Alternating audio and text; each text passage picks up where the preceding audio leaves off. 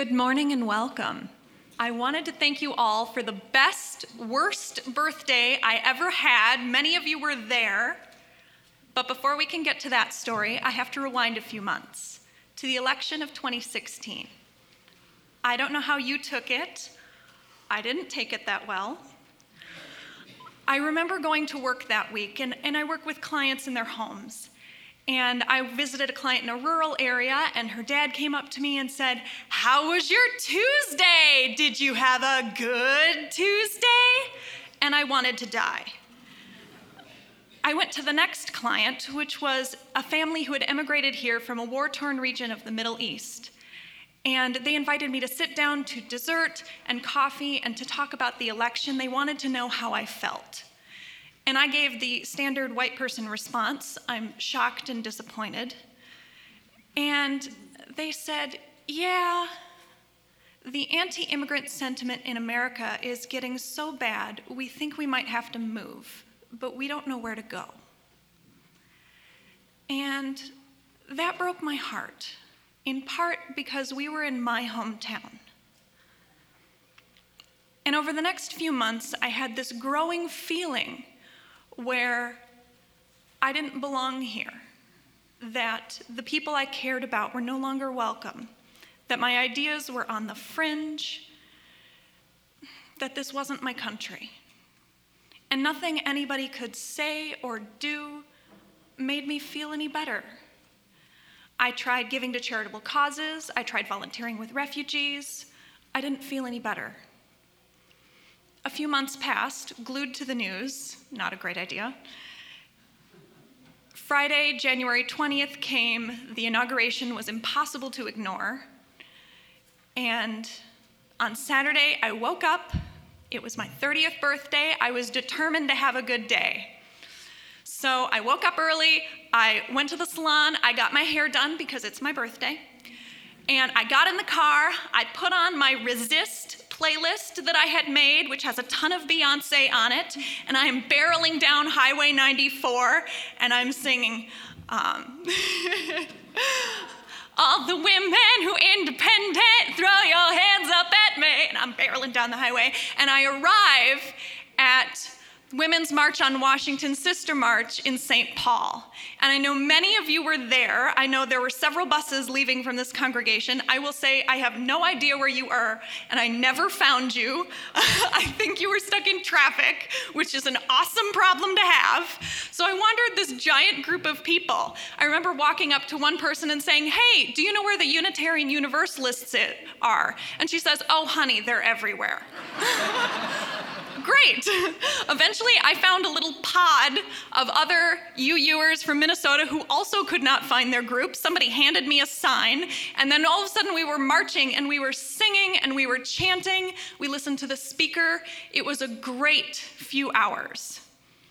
Hopped into the car, more Beyonce. "Who runs the world, girls, girls? Who runs the world, girls, girls?" All right, arrived at play practice. I was in Godspell that spring. And when I auditioned as a UUer, I was thinking, this show's kind of Jesus-y though, right? The way we did our production, it was really wonderful. The show is really about a community coming together and what it's like when the leader of that community passes away, which was a really powerful message for all of us in that moment. And I arrived at rehearsal to pussycat hats as far as the eye could see and people wearing their t-shirts, and everyone was just on fire because a lot of them had been at the march. And I can't tell you how good it felt to sing to each other, "You are the light of the world. You are the light of the world. But if that light's under a bushel, it's lost something kind of crucial. You've got to stay bright to be the light of the world." That felt so good. Then, hop in the car, more Beyonce, go to my birthday party, which my husband has been generously preparing for and cooking for the whole day, and get to hang out with my friends. We get to listen to music by Stephen Sondheim. "Swing your razor wide, Sweeney." It's my birthday. Go to bed, wake up, come here. And I will say that service was on fire. we had this wonderful soloist, Angela Henderson, and she sang a song, boy, that I needed to hear. She sang, and I'm not going to do it justice. Sometimes you have to encourage yourself. Sometimes you have to speak victory during the test. I needed to hear that. I think a lot of us needed to hear that. And it was an amazing service. It was so amazing that I have taken that whole weekend and held it with me the whole year. And what I've really found out, more than anything, if you go online, you can find a recording of this song, and it is amazing to listen to anytime that you feel low. The recording is not us, and it's not Angela, but it is another wonderful gospel choir. And the woman in that gospel choir will just yell out the most amazing, affirming things you've ever heard, like, sometimes you gotta look yourself in the mirror and tell yourself, I can make it. Yeah, you do. And so if you're ever feeling low, Google encourage yourself gospel song, and you will feel encouraged.